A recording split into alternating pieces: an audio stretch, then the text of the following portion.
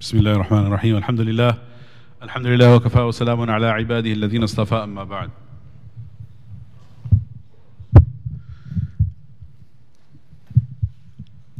So inshallah we hope to finish this hadith today where we have been discussing for past two sessions. This is now I believe the third session on this hadith. It is a very long hadith in which we will have to move forward rather than recapping and then we'll be stuck in the same place. If you don't want to do that, we want to move ahead inshallah.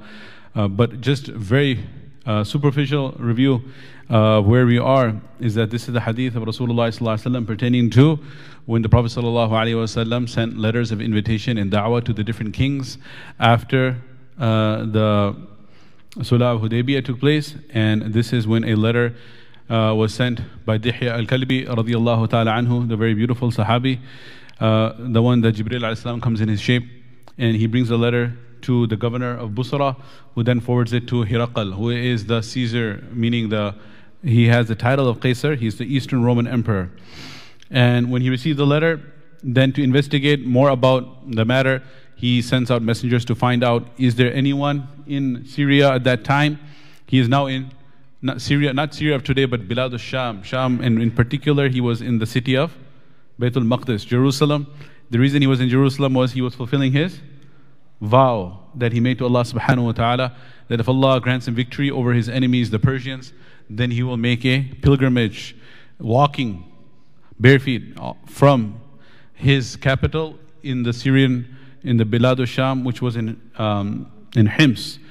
From there he walked all the way to Baytul Maqdis and he was performing his pilgrimage. So he asked, are there any Arabs around? They found Abu Sufyan, who was the leader of the Quraysh opposition at that point. Later he became a Sahabi. He brought him and his companions and he asked them 11 questions. And we had finished the 11 questions last time.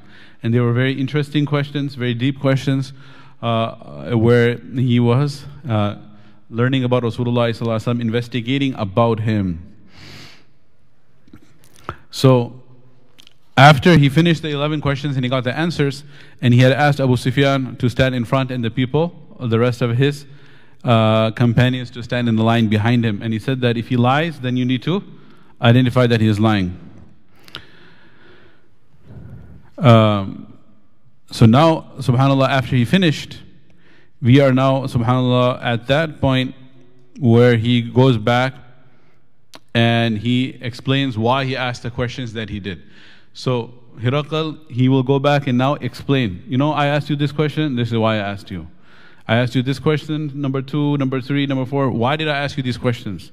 So the explanation is given by Hiraqal himself. This is similar to Khidr alayhi salam and Musa alayhi salam. At the end of the story, then Khidr alayhi salam goes back and he explains what he did, why he did. So those who are joining us missed the last sessions. Also, you may be able to pick it up from here, because when he's explaining why he asked the question, inadvertently, inescapable, we have to repeat the question. So you will get it as well. Bismillah ar-Rahman ar-Rahim.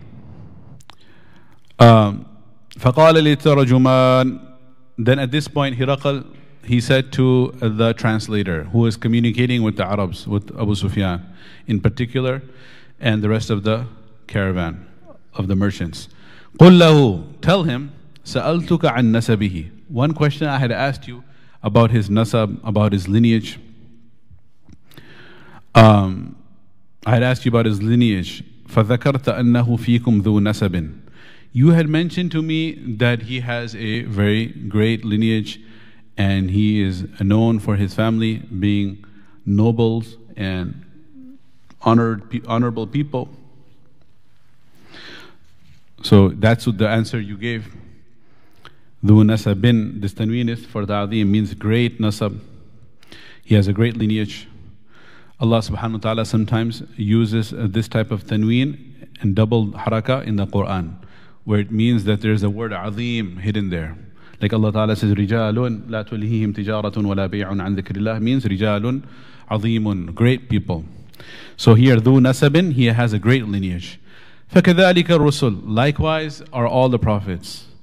تُبْعَثُوا فِي نَسَبِ قَوْمِهَا. They are sent and selected by Allah in the higher respectable families.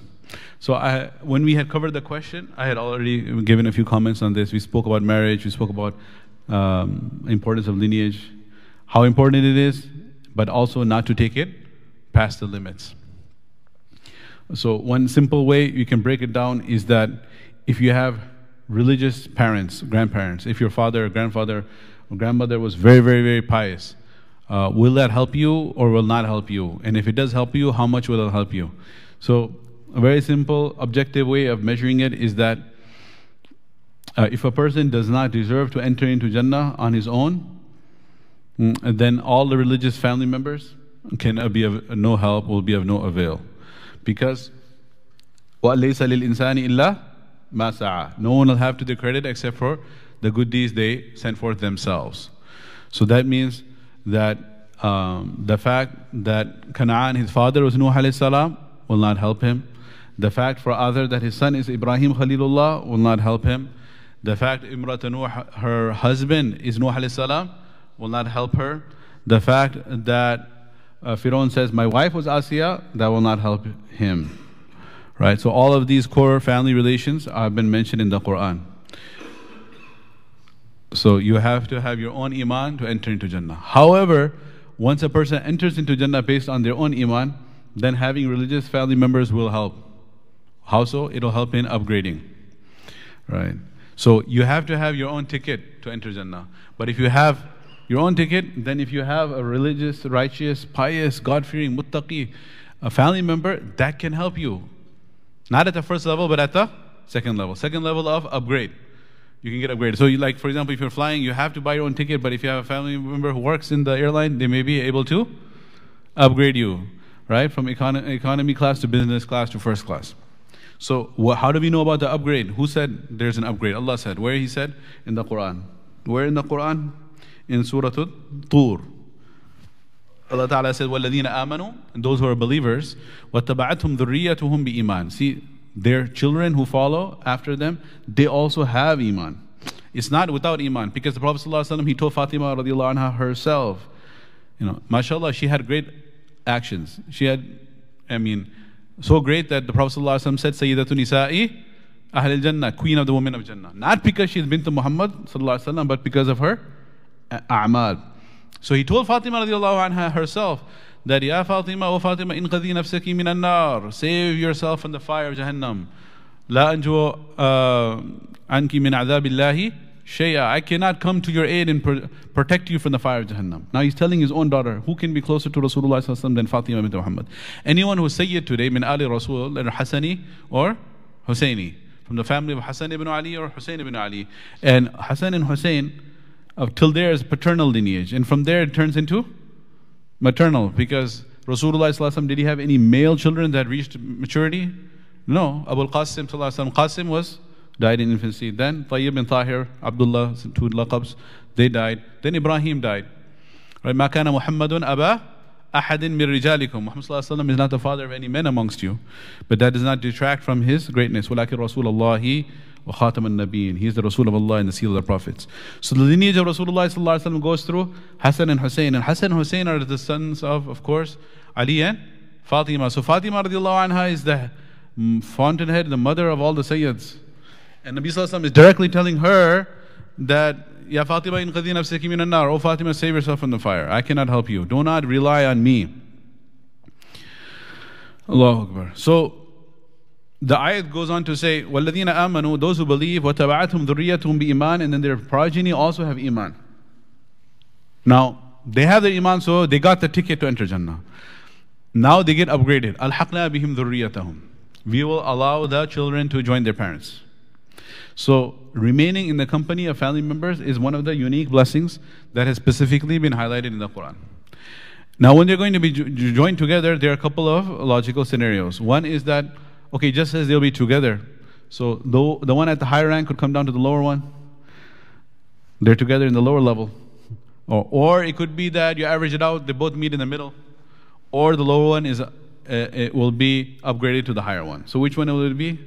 Lower will be upgraded. How do we know that? Allah Ta'ala says, وَمَا أَلَتْنَاهُمْ مِنْ عَمَلِهِمْ مِنْ شَيْءٍ. No one will receive any rank less than that which they deserve. So if you bring the higher one down, that's not a possibility, because Allah Ta'ala says no one will be demoted. And if you bring them halfway in the middle, that's also demotion. But rather it will be promotion. كُلُّ امْرِئٍ بِمَا كَسَبَ رَهِينٌ. Everyone will receive that which they deserve. Subhanallah. So entrance into Jannah is through one's own iman. Upgrade in Jannah is through having righteous family members. Now if you say, how is that fair? Well, that's a blessing from Allah. ذَلِكَ فَضْلُ اللَّهِ يُؤْتِيهِ مَن يَشَاءُ. Allah gives somebody righteous family, Allah Ta'ala gives somebody other type of family. That's the fadl of Allah. We cannot object, well, why you gave him that? You know, like the rich and the poor were competing. The poor said, rich, Ya Rasulullah, what are they competing about? They have so much money? No. They have so many opportunities for thawab. They give sadaqah, they feed the hungry, they finance the mujahideen. We cannot do anything, we don't have money.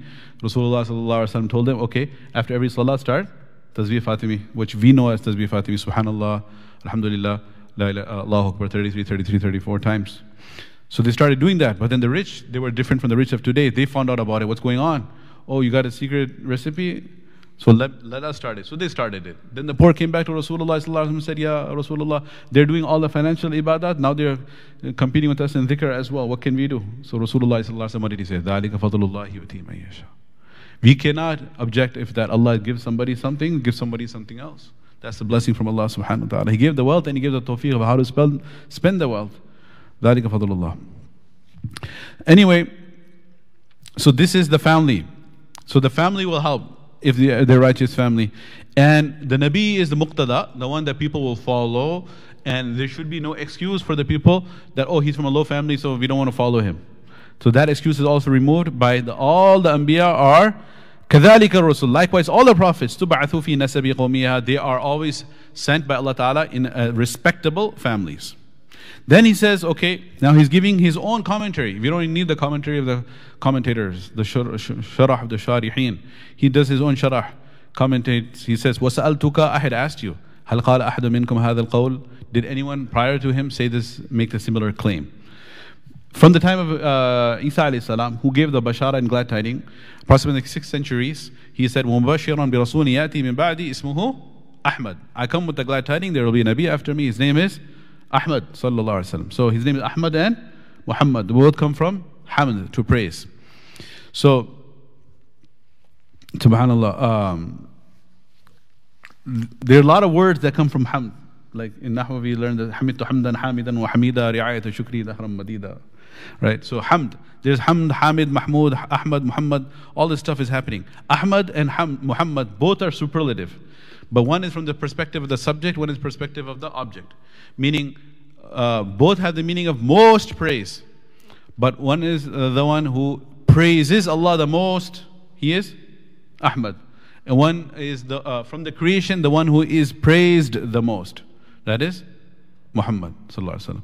So the subject is the one who is the doer of the verb, and the object is one that is receiving the action of the verb. So who is the one praising Allah the most? Ahmad sallallahu alaihi wasallam. He's the subject. And who is the one who is receiving the praise the most? Everyone is praising him. Is Muhammad sallallahu alaihi wasallam. From the creation. From the creation, we have to add that. Otherwise, the one who's praised the most is Allah subhanahu wa ta'ala. Alhamdulillah Rabbil Alameen. All praise belongs to Allah, Lord of the worlds. So when he gave the bashara, after he gave the bashara, nobody claimed prophethood. So Nabi sallallahu alaihi wasallam was not a copycat. Na'udhu billahi min dhalik. He was not copying anybody. فَذَكَرْتَ Allah, you said, no one has claimed this prophethood before. It's a brand new thing. We never heard that. لِتُنذِرَ قَوْمًا مَا أُنذِرَ آبَاؤُهُمْ فَهُمْ غَافِلُونَ. You came to warn such people that their forefathers had not been warned for centuries. Right? This ayah, if it's familiar to you, is right in the beginning of surah to you. Yasin, Yasin, wal Qur'an al-Hakim. Innaka laminal mursaleen. Verily you are amongst the messengers. لِتُنذِرَ قَوْمًا مَا أُنذِرَ آبَاؤُهُمْ. You came to warn the people whose forefathers had not been warned. No messenger had come. As far as Isa alayhi salam, that's for Bani Israel. From the Bani Ismail side, nobody had come from the time of Ismail. Ismail bin Ibrahim was the last prophet around, and that's it. No prophet all the way to Rasulullah sallallahu alaihi wasallam. So he's not copying anyone. Then he says, فَقُلْتُ, I said to myself, I thought to myself, لو كان أحد قال هذا القول قبله لقلت رجل يأتسي بقول قيل قبله بقول قيل قبله.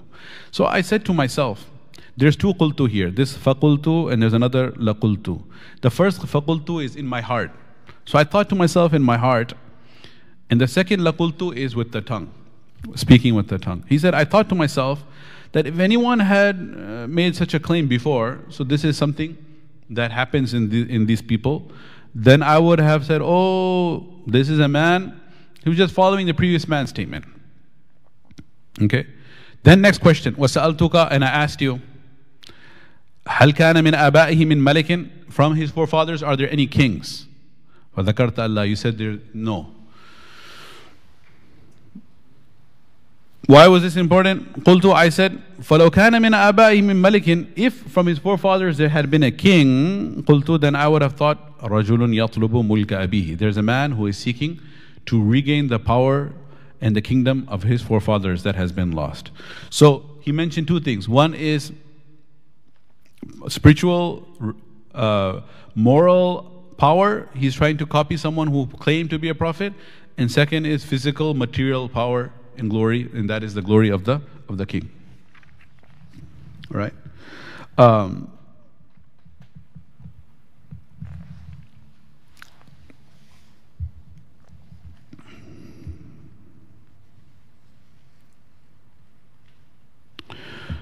Okay.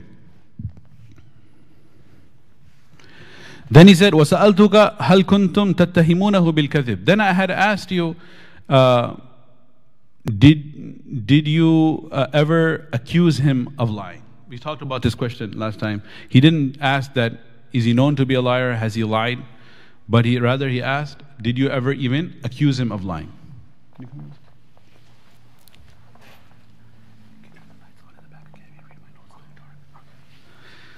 So he said, did you ever even accuse him? Has he been accused? Remember the story of Imam Bukhari?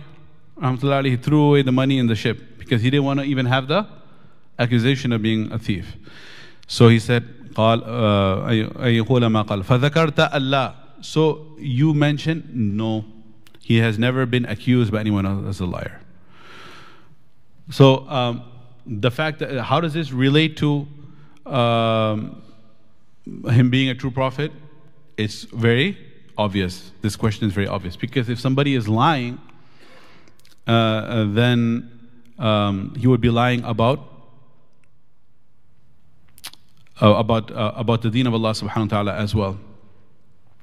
Then he said, okay, فَقَدْ أَعْرِفُ أَنَّهُ لَمْ يَكُنْ لِيَذَرَ الْكَذِبَ عَلَى النَّاسِ وَيَكْذِبَ عَلَى اللَّهِ. Look at his logical conclusion he reaches. He says that I knew that it's not possible that he will leave lying about matters of people and then he will lie about the matter of Allah. Right? So how is it possible? It's difficult for you to see? Then you can open the light in the back, I told you. You can see it? Okay. I said in the back, but it's okay. He said that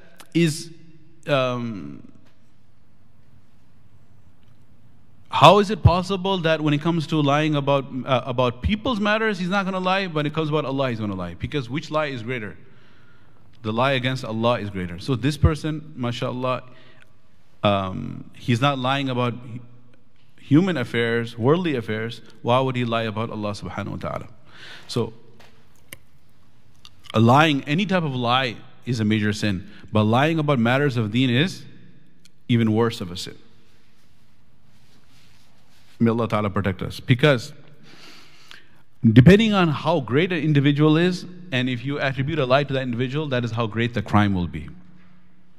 So if somebody at work or in the family situation within our relations, if somebody attributes a lie to us and says that in a party, in a family gathering, or at a workplace, that so-and-so said such thing, and we never said that, then, and he's creating fitna, how much anger that would cause us. We would be so angry. How dare you say something? You attributed this lie to me. Even though at the end of the day, who are we? We are just a single human being. We do not have any particular status in the ummah, nor do our actions have any legislative status that they are a dalil and a hujjah for people to follow. We're just a random human being. Ummati of Rasulullah sallallahu alaihi wasallam. But it will make us very upset. How did you attribute this to me? But when we attribute something to Rasulullah sallallahu alaihi wasallam, then we are committing a very major crime. Because it's not just that we're saying Muhammad sallallahu alaihi wasallam said so. Like Zayd said this, Amr said this, Bakr said this when they never did. We are saying Muhammad sallallahu alaihi wasallam said it. So now we are creating a hadith, a fake hadith, which the Prophet sallallahu alaihi wasallam never said, and now we are making that as a dalil and a hujjah and an evidence for the rest of the ummah ila yawm al-qiyamah to follow. So that is how enormous that crime is. That's why the Prophet ﷺ said that man kadhaba alayya muta'ammidan, whoever knowingly attributes a lie to me, فَلْيَتَبَوَّأْ مَقْعَدَهُ مِنَ النَّارِ, let him prepare his abode in the fire of Jahannam. Such a severe warning. So lying about Allah, lying about the deen is even worse of a crime than lying about human matters. And lying about human matters, it's also definitely a crime. So that's why he's saying when he is leaving the minor sin, why would he be committing the major one? Is that clear? لم يكن ليذر الكذب على الناس. Why would he leave lying about people's matters and then he goes ahead and lies against Allah? That doesn't make sense. Then he said,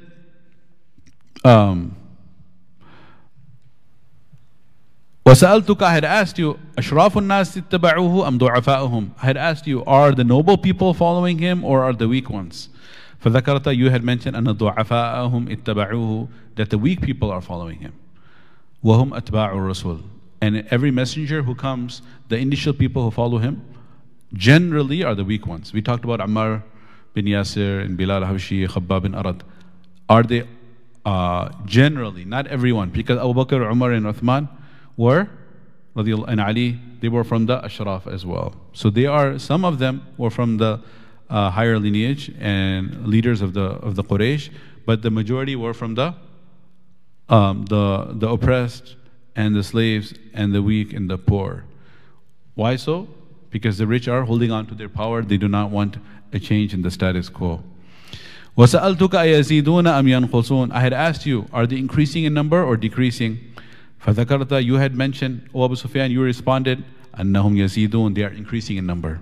وَكَذَلِكَ, likewise. This is, everything is checking off. Correct. Sign of Nubuwah, Alamatul Nubuwah.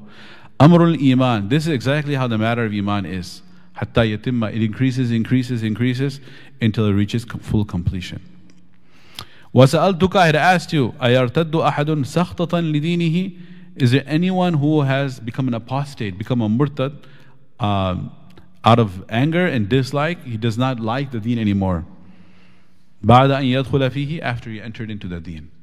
So this is a qaid ihtirazi. This sakhtatan means it is a restrictive clause. There are individuals who may have left the deen, but not out of anger, or because they had they found the belief to be incorrect. There are some people who did that and they planned it. So, like the Yahud in Medina, they came up with different ideas of how to cause confusion to the Arabs, meaning the Aus and the Khazraj, the Ansaris, Sahaba, as well as Muhajirun were Arab, the Quraysh. So different plots they came up with. All of those are outlined in Surah Baqarah and Surah Al-Imran. The Yahud and the Nasara. Surah Al-Baqarah, Allah mentions about the Yahud, Maghdubi alayhim. And Surah Al-Imran, Allah talks about the Nasara, the Dhalleen. So one of the plots they came up with in one day, وَقَالَ طَائِفَةٌ مِّنْ أَهْلِ الْكِتَابِ, the group of these Yahud, they said, you know what? Let's do this. It's crazy how much time they put, like they had like think tanks sitting together, plotting, coming up with different ideas. How do we destroy the deen? So they're coming up with very ingenious ideas. The idea is ingenious, but application is absolutely in the most incorrect manner possible, right? So they came up with the idea. They said, قَالَ طَائِفَةٌ مِّنْ أَهْلِ الْكِتَابِ, how about this? Wow. آمِنُوا بِالَّذِي أُنزِلَ عَلَى الَّذِينَ آمَنُوا وَجْهَ النَّهَارِ. Let us all, or a group of us who have been selected for this mission, what are we going to do? We're going to all go to Rasulullah sallallahu alaihi wasallam in the Masjid al-Nabawi, and we are going to give our hands into his hands, not to na'udhu billah assassinate or hurt him. There was a whole bunch of those plots too. But this time they're saying, Aminu billadhi unzila ala alladhina amanu wajhan nahar. In the morning, let us all go in a group and take the shahada. And we are all going to say, we believe, Ashhadu an la ilaha illallah, wa ashhadu anna Muhammadan Rasulullah. In the morning. So this will give an impression to the people that because they had the inferiority complex. You are the Ahlul Kitab, the people of the book, you read and you write. We are the Ummiyun. Ummi. What's Ummi? The one from the mother. Meaning the way when the mother delivered the baby, how was he delivered? أخرجكم من بطون أمهاتكم لا تعلمون شيئا. You didn't know anything when you were born. So Ummiyun is still in the natural state. Right? He didn't learn. Because no one is born with a degree, as they say, right? So that's why the one who is unlettered or illiterate is known as Ummiyun. The ya is of nisbah, like Makkiyun from Makkah, Madaniyun from Medina, and Ummiyun from the mother. So he said, we are the Nahnu Ummatun Ummiyah, we are the unlettered people. And these are the people who read and write. Wow, they have knowledge of the scriptures of the past. So they looked up to them.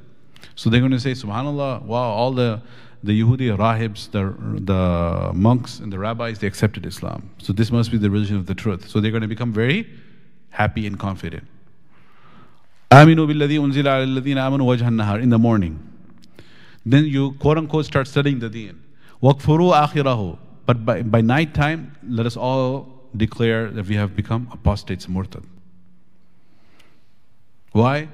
Then these Ummi people, they'll say, wow, these are the people of the book, they're knowledgeable, intelligent people. They're not biased. They're what? Seeking the truth. They thought it was the truth. So they are not rejecting the truth. They're looking for the truth, and as honest, sincere, genuine seekers of the truth, when they thought it was the truth, they accepted it. But after opening it and studying it and finding out what's happening inside, they realize, wow, this is so false, this is wrong. It's in the Quran, this story. This is the ayah of the Quran I'm quoting, right? The end of the third juz. وَقْفُرُوا آخِرَهُ. Then at the end of the day become kafir. Why are you going to do this whole drama? لَعَلَّهُمْ يَرْجِعُونَ. So that the Arab believers, they'll say, oh, there must be something wrong here. When they found out, they left. So they were murtads like that. They're not the real murtad even. They're fake murtad because their acceptance of Islam was fake, so the murtad is fake. There's some very, very scary incidents of murtads though. It's very scary because if they died on Iman, they could have been a Sahabi. They're like so close, they accepted Islam, they're with Rasulullah sallallahu alaihi wasallam, and then they leave Islam. Very terrifying stories. One of them was sent to collect zakat. Can you believe it? He was a Sahabi. At that point he's not considered a Sahabi if he becomes murtad. We talked about this before. Right? And someone would say, oh my God, how can a Sahabi be a murtad? No, the definition of a Sahabi is the one who saw Rasulullah sallallahu alaihi wasallam, accepted Islam and died on Islam. So he's not a Sahabi, he's a murtad. But he was apparently a believer, and he was sent to go collect zakat. But when he was collecting zakat money, he was like, oh my God, I had to take all this money and give it back. So, subhanAllah, the love of the wealth became so strong, subhanAllah, that he said that, so he had some person with him, who's going to be reporting it back. So he killed him off first, murder, then he took all the money, he stole it and went back. Now what's going to happen? Can he go back now after he committed murder and he committed theft? This is called ghulul, stealing from the public treasury. This is a very major crime. Just like we talked about lying is a major crime, but lying against Allah and His Rasul is even worse. So stealing is bad, but stealing from Baytul Mal is even worse. It's a specific term. Stealing is normally sadaqah, to steal, but ghulul it has its own word. Ghulul means stealing from the public wealth. So he committed ghulul and qatal and everything. So then he's like, oh my God, I can't show my face. Now when he can't show his face, then he says, fine, then I might as well give it up, everything. Irtidad. So when he becomes a murtad, then he left. Now he's so disgusted, na'udhu billah, that he started composing poems attacking Rasulullah sallallahu alaihi wasallam. Then he hired slave girls and he made them sing those songs non-stop, attacking Nabi sallallahu alaihi wasallam. So that is how mahrum, badbakh, shaqi he became, and he died like that. And that's why they say there's two types of tests, fitnatul shubuhat and shahawat, the test of doubts and desires. Most of the murtadeen, apostates that are taking place in America, ex-Muslims, very few of them intellectually even have the capacity to fall into the shubuhat and doubts. They don't really understand the objections of the atheists, much less believe in them. Actually what happens is the shahawat. they commit so many sins. They commit zina, fulan. Then they have the inner consciousness. They're like, oh my God, he's always feeling bad and guilty. Oh, I did haram. Then they say, forget it. Why should I lead this double life? I want to get rid of the guilt. So one way of getting rid of the guilt is by making tawbah. التائب من الذنب كمن لا ذنب له. The one who repents from a sin is like the one who never committed it. But instead of taking that route, they say, forget, I'm feeling guilty because of Islam, so how about if I get rid of Islam, then I don't have to be guilty. So they end up becoming murtad because of the sins, the shahawat, rather than shubuhat. This is what happened. Anyway, so there was no one. فَذَكَرْتَ Allah, you said no one. The reason this whole discussion is in the shuruhat is because, see, Abu Sufyan, we talked about this, later to become radiallahu anhu, was in a position where he's supposed to say negative things because he's the leader of the opposition. And here, there were a few murtads. We talked about his own son-in-law. Remember, we talked about his son-in-law who became a murtad in Habasha? Yes. Ubaydullah bin Jahash and his daughter, then she ended up marrying Rasulullah sallallahu alaihi wasallam. So why didn't he mention those murtad cases? Because it says here, the question was, did anyone become murtad sakhtatan lidini? And all of these murtads, they did not become murtad out of disbelief in Islam or anger against the teaching of Islam. They had their own specific objectives and motives and reasons for that. وَكَذَلِكَ الْإِيمَانِ. Then the king says, look, this is how Iman is. Every time there's a question, there's a refrain, there's a recurring theme. وَكَذَلِكَ وَكَذَلِكَ وَكَذَلِكَ. What does كَذَلِكَ mean? Likewise. So, وَكَذَلِكَ الْإِيمَانُ. This is how Iman is. حِينَ تُخَالِطُ بَشَاشَتُهُ الْقُلُوبِ. When it reaches the heart, in the depth of the heart, then nothing can take it out. So, subhanAllah. Nothing can remove it. The Iman, when it enters the heart, no matter how much torture, no matter how many difficulties a person have to face, as we see in the examples of the Sahaba. You pick up a Sahaba, there could be volumes just on this one statement here. One thing that is worth noting is that when they were tests and trials, right, it is possible that a person ends up saying the kalima of kufr with the tongue, but that person will still be considered a mu'min. In a different context, I had covered this. We were talking about, last time I mentioned this sitting here, I recall, is in the abortion seminar, and we talked about, is it permissible to kill someone to save someone's life? So, if there's a baby, that is near delivery, the question is it permissible to kill that baby? The heart is beating and it's about to be born, final trimester or to final weeks, final days. You literally kill it to save the life of the mother. And the ikhtilaf of the fuqaha about that. In that discussion, we talked about ikrah. So when somebody puts a gun to someone's head, they're compelling them. There's three scenarios. One scenario, you better do exactly what he tells you, otherwise you're sinful. The other scenario is you better not do what he tells you, otherwise you're sinful. And the third scenario is the middle one. You have the choice. If you end up dying, you're a shaheed. If you end up doing what he tells you, you're forgiven. You got it? Three scenarios. So if somebody puts a gun to someone's head, this is called ikrah. He's a mukrih, he's compelling, and the victim is the mukrah, being compelled. And he tells him that you drink wine or eat wine, khamr khinzir, something haram, which doesn't hurt anyone else, but it's sinful because it's prohibited. So he better do that. And if he dies, he's committed a sin. He puts the gun to his head and says, I'll blow your brains out unless you eat this or drink this. So he must comply. The other scenario is if he puts a gun to your head and says, I will kill you unless you kill someone else. So can he say, oh, I'm sorry, I have to kill you, but if I don't kill you, I'll be killed. Can he do that? No. There's the opposite extreme. He has no right to do that. What was he do? He can try to defend himself, obviously, but if he cannot, then,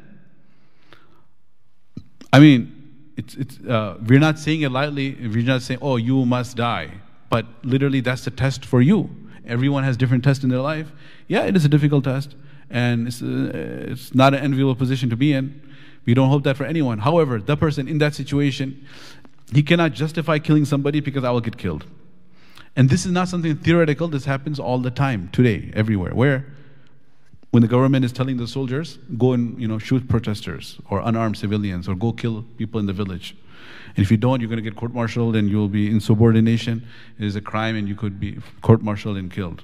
So because my general tells me to kill innocent people, can I kill innocent people? You cannot. Okay, and then the third scenario is where you have an option. This is where iman comes in. If there is, at the force of the gunpoint or the sword, say the kalima of kufr, or die. So the person has a choice. If he dies, that's azima, high level reward, shaheed. And if he says the kalima of kufr, but iman is in the heart, then his iman is still valid and accepted. This happened with respect to one family. That was all of the members of the family, father, mother, and son, were being tortured. The father was Yasir, the mother was Sumayya, and the son was Ammar. Radiallahu anhum ajma'in. Nabi Sallallahu Alaihi Wasallam would pass by them and say, Sabran ya ala Yasir, fa inna maw'idakum al-jannah. Be patient, you will receive your full reward in Jannah. The first one who became shaheed, say kalima kufr or die, she said, I will prefer to die, was Sumayya radiallahu anha. She's not the first woman shaheed, she's the first shaheed, ala al-itlaq, meaning between men and women, overall, first shaheed. Just like Khadija radiallahu anha is not the first woman who accepted Islam, she's the first ummati. So the first shaheed was also a woman, Sumayya. Then the second one was the husband, Yasir. Third one was a boy. He said the kalima of kufr. So people thought he became a murtad. Then Allah subhanahu wa ta'ala revealed the ayah, giving the excuse on his behalf and saying he's not a murtad, he's not an apostate. Illa man ukriha wa qalbuhu mutma'innun bil iman. He was compelled and his heart is filled with iman. So when a person accepts Islam and iman enters his heart, then even if he's compelled, if he says a kalima of kufr, he will still remain a Muslim. Then he says, وَهَسَأَلْتُكَ هَلْ يَغْدِرُ, I asked you, does he break any promises? Does he يَغْدِرُ, meaning does he deceive? Does he betray? Ghadar, Ghaddari, right? فَذَكَرْتَ Allah, you said no, he has never. وَكَذَلِكَ الرُّسُولُ لَا تَغْدِرُ. Likewise all the prophets, they never violate their pledges and their treaties. وَسَأَلْتُكَ بِمَا يَأْمُرُكُمْ, I had asked you, what does he command you to do? What does he command you to do? فَذَكَرْتَ, you mentioned أَنَّهُ يَأْمُرُكُمْ أَن تَعْبُدُوا اللَّهِ. You said he commands you to worship one Allah. Obviously, that's the first thing that Anbiya do. وَلَا تُشْرِكُوا بِهِ شَيْئًا. Do not assign any partner unto him. وَيَنْهَاكُمْ عَنْ عِبَادَةِ الْأَوْثَانِ. And he prevents you from worshipping the idols. This is what all the Anbiya alayhi salam did.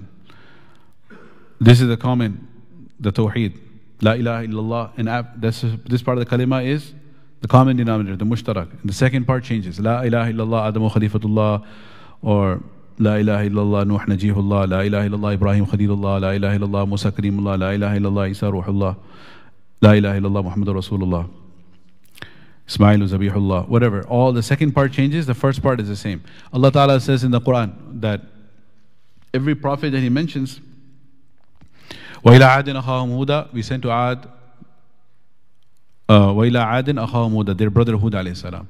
قَالَ يَا قَوْمِ اعْبُدُوا اللَّهِ, he said, worship Allah, مَا لَكُمْ مِنْ إِلَٰهٍ غَيْرُهُ, do not worship false gods. وَإِلَىٰ ثَمُودَ أَخَاهُمْ صَالِحًا, to Thamud we sent their brother Salih. قَالَ يَا قَوْمِ اعْبُدُوا اللَّهِ, worship Allah, مَا لَكُمْ مِنْ إِلَٰهٍ غَيْرُهُ. وَإِلَىٰ مَدِينَ أَخَاهُمْ شُعَيْبًا, to the city of Medina we sent Shu'aib. قَالَ يَا قَوْمِ اعْبُدُوا اللَّهِ مَا لَكُمْ مِنْ إِلَٰهٍ غَيْرُهُ. So this is common. وَيَأْمُرُكُمْ بِالصَّلَاةِ, he commands you to salah, وَالصِّدْقِ, to speak the truth, وَالْعَفَافِ, to be chaste. فَإِنْ كَانَ مَا تَقُولُ حَقًّا. Now he says, if what you are saying is the truth. Right? If what you are saying is the truth. So this is always important to qualify the statement, because he can't say, I believe in the Prophet right away, because what if there's some plot, all of these facts are incorrect.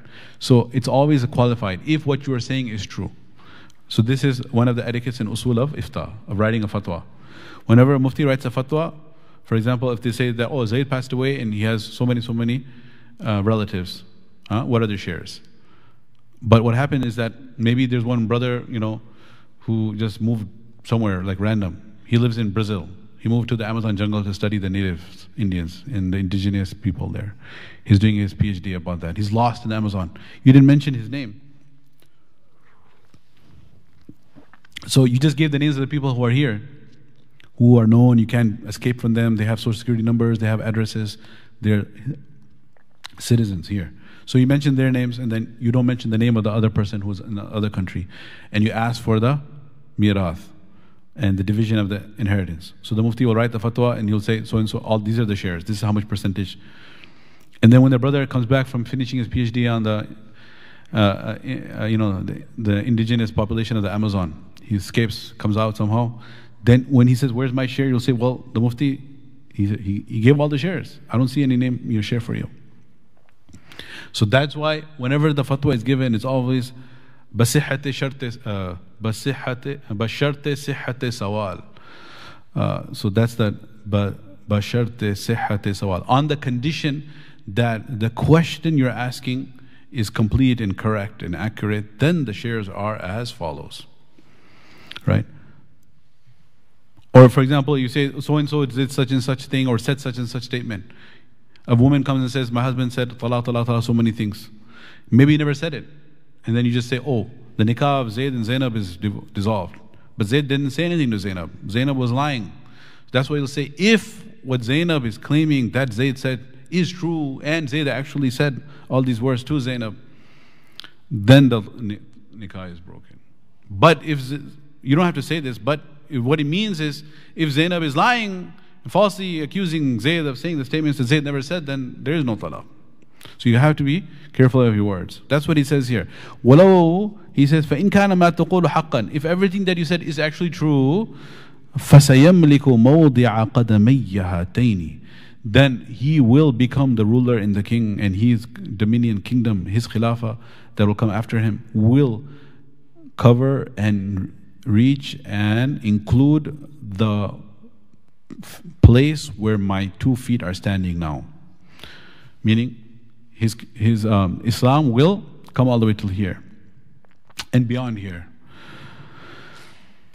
As a king, I'm in control of my kingdom, and I may have colonies in other territories, but guess what? Right where I'm standing, this also will become under his dominion. وَقَدْ كُنْتُ أَعْلَمُ أَنَّهُ خَارِجٌ, and I knew that he was going to be appearing, but لَمْ أَكُنْ أَظُنَّ أَنَّهُ مِنْكُمْ, but I never imagined he's amongst you. Because we know that at that time the cultured people were the Persians, the Fars. They had their ajib, convoluted culture, but they were considered cultured. Then they had these people, the Christians, the Romans, Eastern Roman Empire. But the Arabs were looked down upon, Jahil people. They did not even want to rule them. It's not like they left the whole Arabian Peninsula, forget those people. They actually didn't just ignore it, they skipped over them because they ruled Yemen.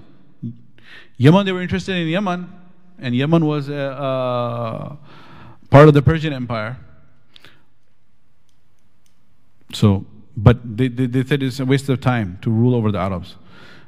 And he said, he comes from amongst you. فَلَوْ أَنِّي أَعْلَمُ أَنِّي أَخْلُصُ إِلَيْهِ لَتَجَشَّمْتُ لِقَاءَهُ. He said, if I knew that I could safely escape from here and I could go and visit him, then I would undergo the difficulties of traveling to meet him. Tajashama means I will undergo the difficulties and hardship to go and meet him. And why would I go there? To attack him, to kill him? No. Why would I go there? وَلَوْ كُنْتُ عِنْدَهُ, if I was with him, if I got a chance to meet him, لَغَسَلْتُ عَنْ قَدَمِهِ, I would wash his feet. Who said this?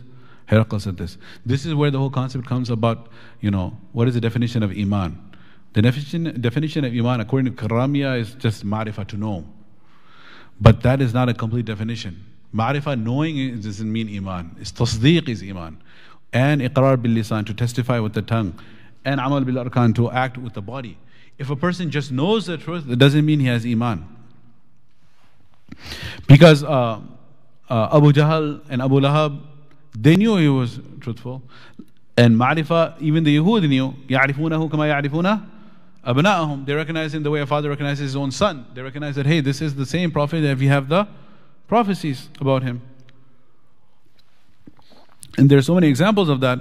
There was a one young Yehudi Jewish young man who used to come, sit with Rasulullah sallallahu alaihi wasallam in his majlis, and he got very sick. Nabi sallallahu alaihi wasallam went to make his iyada, went to visit the Yehudi sick boy, and he was in his bed, and he was his young boy contracted some sickness that he was dying, and his father was sitting next to him reading the Torah.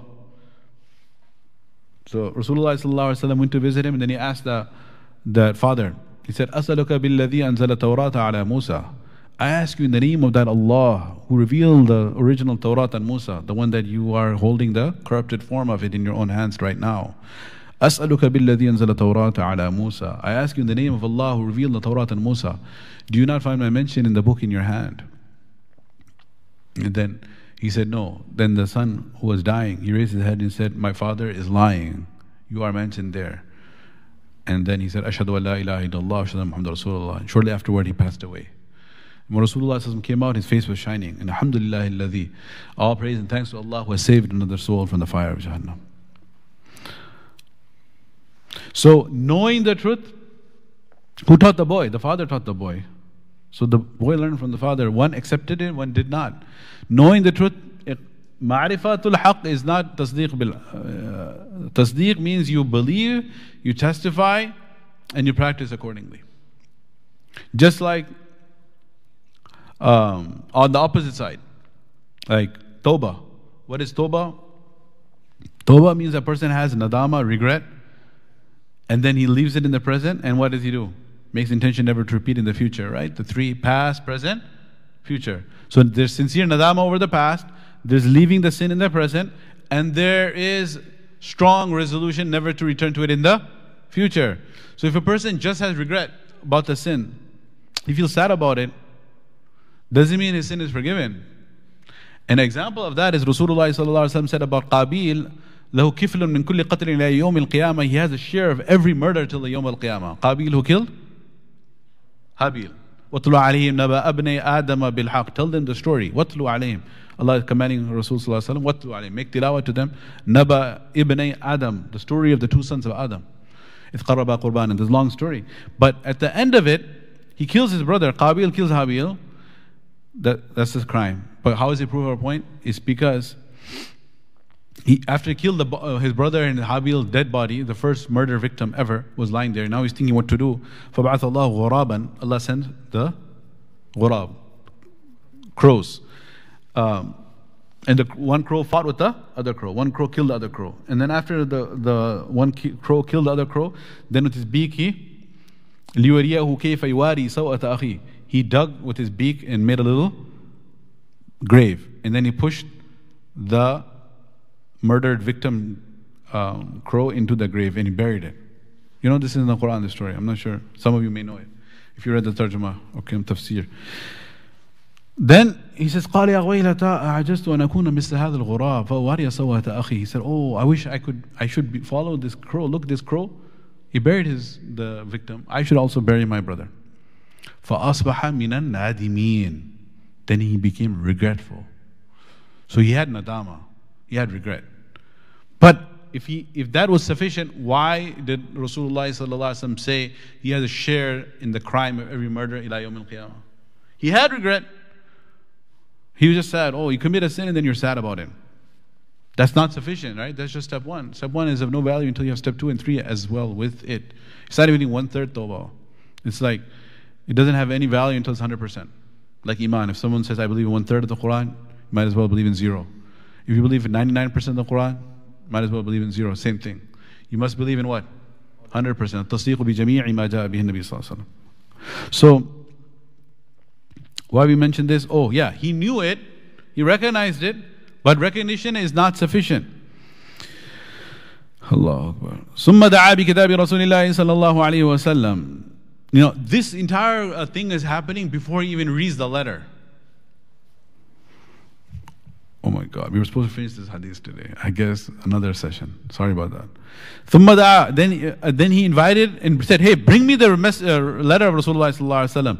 الذي بعث به دحية إلى عظيم بصرى. The one that Dihya Kalbi radiyallahu anhu had brought to the governor of Busra. We talked about Basra and Busra, right? Nabi sallallahu alaihi wasallam, did he come to Busra? He came twice. Remember? One when he was 12, one when he was 25. 12 with Abu Talib and 25 when Khadija al-Kubra radiyallahu anha was sending her slave to check him out for the investigation for marriage. Yeah, Maysara, right. So there are 2 times Nabi sallallahu alaihi wasallam came to Sham qabla Nabuwa and 2 times ba'da Nabuwa. Which 2 times after Nabuwa? You know it. Mi'raj, very good. Yeah, that's a unique journey. Isra. Mi'raj was the going up to the heavens. Isra and Mi'raj. Isra is a night journey. So that was a very, very rapid one. That was like supersonic. So from Nabi Sallallahu Alaihi Wasallam did that journey, and then the other one, Tabuk.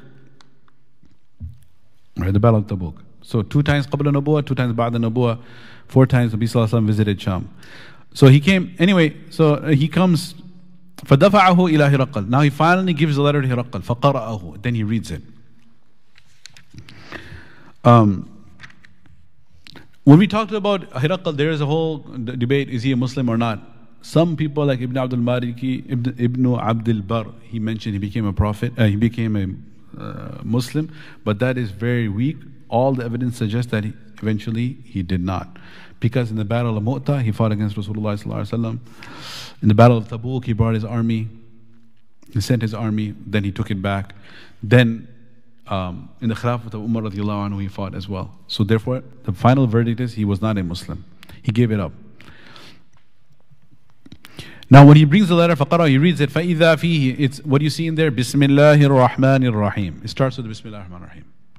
So this is how the letter is supposed to begin. In fact, Rasulullah sallallahu alayhi wasallam said, كُلُّ أَمْرٍ ذِي بَالٍ لَمْ يُبْدَى بِإِسْمِ اللَّهِ فَهُوَ أَقْطَعُ. Every important matter that does not start with the name of Allah, it is incomplete. And every teacher, in every book, and every year of the Alim course, when they started, every time they mentioned the exact same hadith. And rightfully so. That's why people like me who hardly pay attention or not so intelligent, we also memorize this hadith. Because we hear it every year in every book. The teacher opens the book and says, كُلُّ أَمْرٍ ذِي بَالٍ لَمْ يُبْدَى بِإِسْمِ اللَّهِ فَهُوَ أَقْطَعُ. And كُلُّ أَمْرٍ ذِي بَالٍ لَمْ يُبْدَى بِحَمْدِ اللَّهِ فَهُوَ أَقْطَعُ. And how you make tatbiq. There are 2 narrations. Every important matter that does not start with the name of Allah is incomplete. Every important matter that does not start with Alhamdulillah is incomplete. And when you do both, you start with Bismillah first, then Alhamdulillah iqtidaan bil kalamillah. Like the Quran starts. Bismillah ar-Rahman ar-Rahim, then Alhamdulillah Rabbil Alameen. We have a letter in the Quran. And that letter is a letter of a king. And that letter also starts with Bismillah ar-Rahman ar-Rahim. That letter is in Surah An-Namal. And that is a letter from Sulaiman alayhi salam to Bilqis, the queen of Saba, of Yemen area.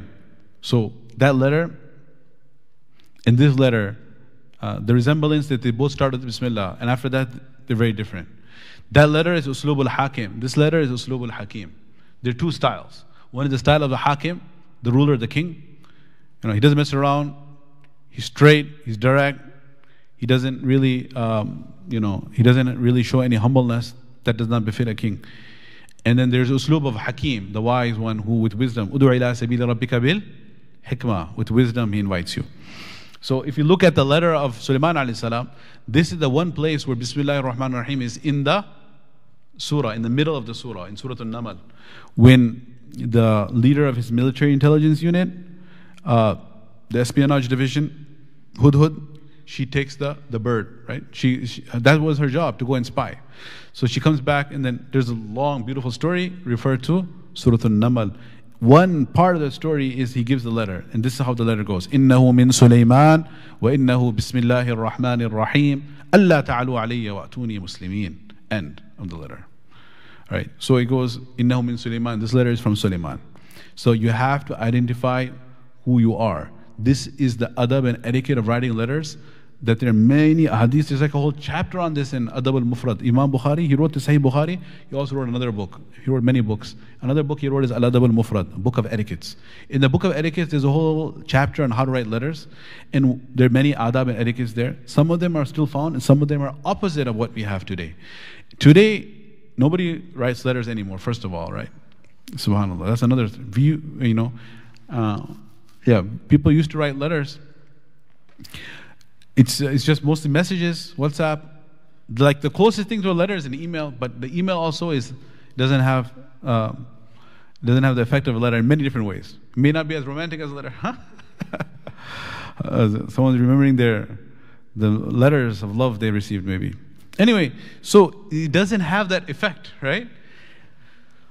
One of the thing about when you write a letter in English is that you write dear so and so, and then you write the whole body, and then where do you write your name? at the end, sincerely yours forever, or whatever. At the end, you write your name. So the mursil, the one who's writing the letter, his name is where? He or she, her name or his name is at the end. Whereas Islamically, what we know is that, the adab we learn is that you're supposed to write the mursil, the meaning the writer of the letter, his name in the front, in the beginning.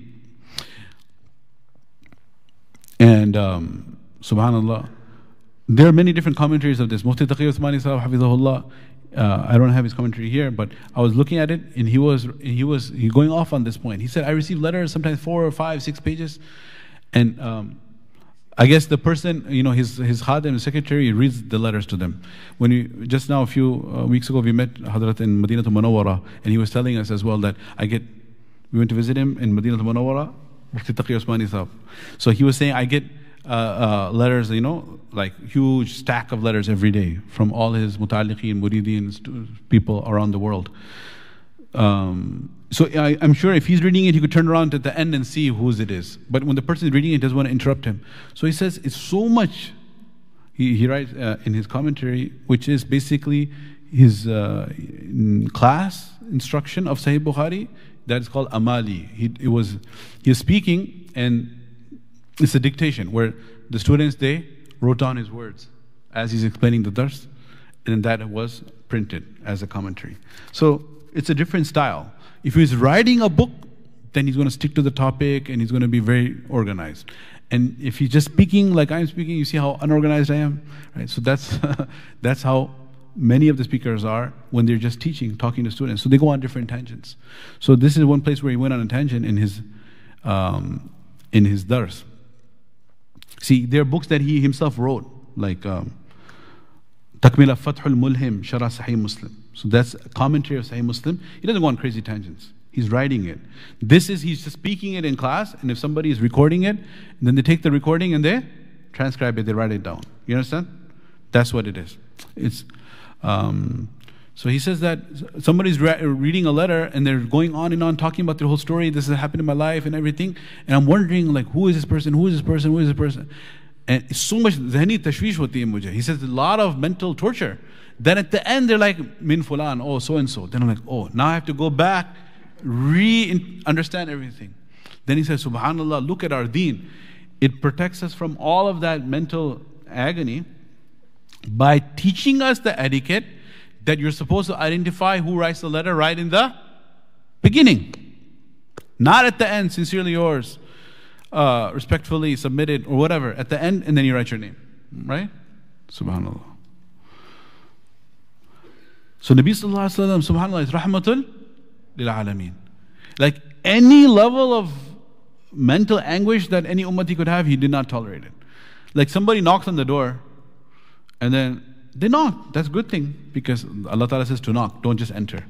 Ya ayyuhalladhina amanu la tadkhulu, what is it? Baytan ghayra la tadkhulu buyutan ghayra buyutikum hatta tasta'nisu wa tusallimu ala ahliha. Say salam and knock. So the guy knocks, the Sahabi radiyallahu anhu, may Allah reward him. He knocked. But then Nabi Sallallahu Alaihi Wasallam said, who's there? He said, Ana, it's me.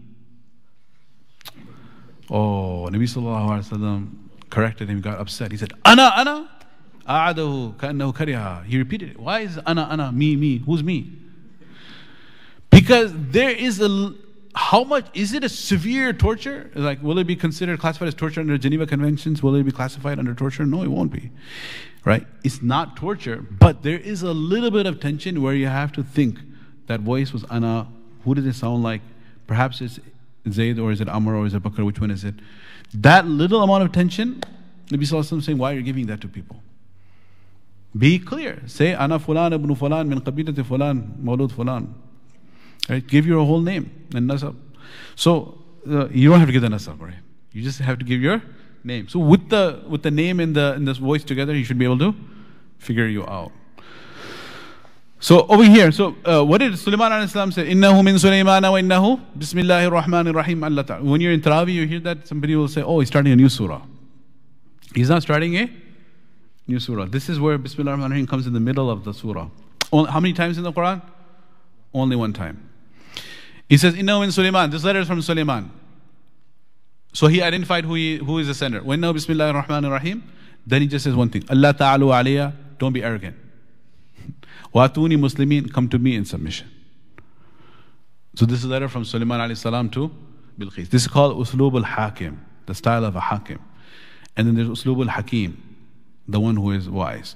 Now Hakim and Hakim, I mean, you could have said Uslub al-Sultan or Uslub al-Malik and many other words. But again, I always remind the students, the Arabs like things to rhyme. So if they have Hakim, the wise one, then they want to make the other one Hakim. Hakim and Hakim.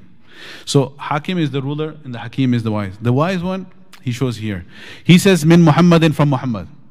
So he's also identifying who the letter is coming from. Like he said, Min Sulaiman, he says, Min Muhammad. Then he says, Abdullah wa Rasuli, the slave of Allah and His Messenger. From Muhammad, Abdullah, the slave of Allah and His Messenger. Ila Hiraqal, to Hiraqal. Azim al-Rum, who is the great leader of the Romans. So, Salamun ala man ittaba al-huda. Peace be on the one who adopts the path of guidance. Amma ba'd. And moving forward. فَإِنِّي أَدْعُوكَ بِدِعَايَةِ الْإِسْلَامِ. I'm not going to finish this. If you're scared, like, this is going too long, I will end it now. Let's translate the letter. فَإِنِّي أَدْعُوكَ, I invite you with the invitation of Islam. أَسْلِمْ تَسْلَمْ. Accept Islam and you will be safe. Safe here, safe in Yawm al-Qiyamah. يُؤْتِكِ اللَّهُ أَجْرَكَ مَرَّتَيْنِ. Allah will give you double the reward. But فَإِن تَوَلَّيْتَ, but if you turn your back, فَإِنَّ عَلَيْكَ إِثْمَ الْأَرِيسِيِّينَ, then the sin of all of the community and your public will all be upon you for not accepting the truth. Then he quoted the ayah, Ya Ahl al-Kitab, O the people of the book. He didn't say, Ya Qatalat al-Anbiya. Ya Ahl al-Kitab, O the people of the book. Ta'alaw, come, ila kalimatin, to such a statement. Sawa'in baynana wa baynakum, which is same, and we agree, between us and you. Common statement. Allah na'buda illallah. We do not worship anyone besides one Allah. وَلَا نُشْرِكُ بِهِ شَيْئًا. We do not ascribe any partners unto Him. وَلَا يَتَّخِذَ بَعْضُنَا بَعْضًا أَرْبَابًا مِن دُونِ اللَّهِ. And some of us, we do not take others amongst us as gods besides Allah. فَإِن تَوَلَّوْا, if they still turn their backs, فَقُولُوا, then you declare, إِشْهَدُوا, you be witness, بِأَنَّا مُسْلِمُونَ, that we are true submitters to Allah. قال Abu Sufyan, then Abu Sufyan said, فَلَمَّا قَالَ مَا قَالَ. Okay, the story continues. Now this letter of Rasulullah sallallahu alayhi wasallam, just like there's tafsir of the ayats of the Quran, there's tafsir of this letter. Practically just this letter, just the words of the letter, it could be one entire session next time. Because each word, like we talked about Bismillah ar-Rahman ar-Rahim, right? Starting, we didn't even talk about the difference between Rahman and Rahim or all of that. Maybe we can skip that for tafsir. But like parts of the letter, why he mentioned Min Muhammadin, we covered that, right? You're supposed to mention who writes the letter first. The why he said Abdullah and why he said Rasulihi, and what the relationship between these words. And why he said Azim al-Rum. Why didn't he say Malik al-Rum? Some people say, hey, he was the king, he didn't call him a king. Others say that, why did he even give him the title of a great? And then how did he say salam? Why didn't he say assalamu alaikum? Why did he say salamun ala man ittaba al-huda? And where does this play a role? What did Musa alayhi salam say to Fir'aun in Surah Taha? All of these points are, inshallah, to remind us and to, inshallah, give us the encouragement to come back for the next session. So in the next session, we will pick it up straight from the letter. And we will not go back. I'll start, inshallah, if Allah gives me tawfiq, you tawfiq, all of us tawfiq to come back, we'll start right from the beginning of this letter and take it from there. Wa akhiru da'wana alhamdulillahi rabbil alameen. May Allah subhanahu wa ta'ala accept all of our sitting here in this majlis where we are going over the words of Rasulullah sallallahu alaihi wasallam, further increase our yaqeen in the truthfulness of his message and that he was the Rasul of Allah. And once we believe that and that yaqeen becomes strong, then everything follows afterwards. We were talking with one scholar in our recent trip to Turkey, Sheikh Hamza Karmali from Basira Foundation, who teaches Aqidah. And he was saying that, there's so much emphasis on negating, Jewish faith and proving it's incorrect, or the Christian faith, or the Hindu faith, or this as false religions, or within Islam, this is what's wrong with feminism and with the LGBTQ and agenda, or this agenda or that agenda. He said you can take a positive approach. Let's prove the haqqaniyat of Islam, من إحقاق والحق, and then automatically إبطال الباطل will happen. So once we understand that Muhammad bin Abdullah is the messenger of Allah, and this type of discussion helps further increase that yaqeen, and we believe that subhanAllah, he is the mukhbiru sadiq, he is the truthful messenger, and he is giving us the accurate report of what he saw and what he heard and what Allah revealed unto him. And after you believe that, then you follow the entirety of his message. And your eyes closed. You don't have to have this whole why and this and why that at that point. Because the first foundation is we believe in him. And he is an accurate reporter of what happened. And he did not make any khiyana in the message. So let's prove the risala, prophethood of Rasulullah sallallahu alaihi wasallam. And after the prophethood is established, everything automatically comes in place. Why you believe in this? أخبر به الصادق. The truthful messenger told us so. How do you know it's truthful messenger? Okay, let's prove that. Logically we can prove that. Once we prove that, then you're good to go. Any single question of Aqidah is أخبر به الصادق الأمين. The truthful, trustworthy messenger has narrated this to us. That's why we believe it. May Allah Ta'ala grant us that level of iman. Wa akhir da'wana alhamdulillah.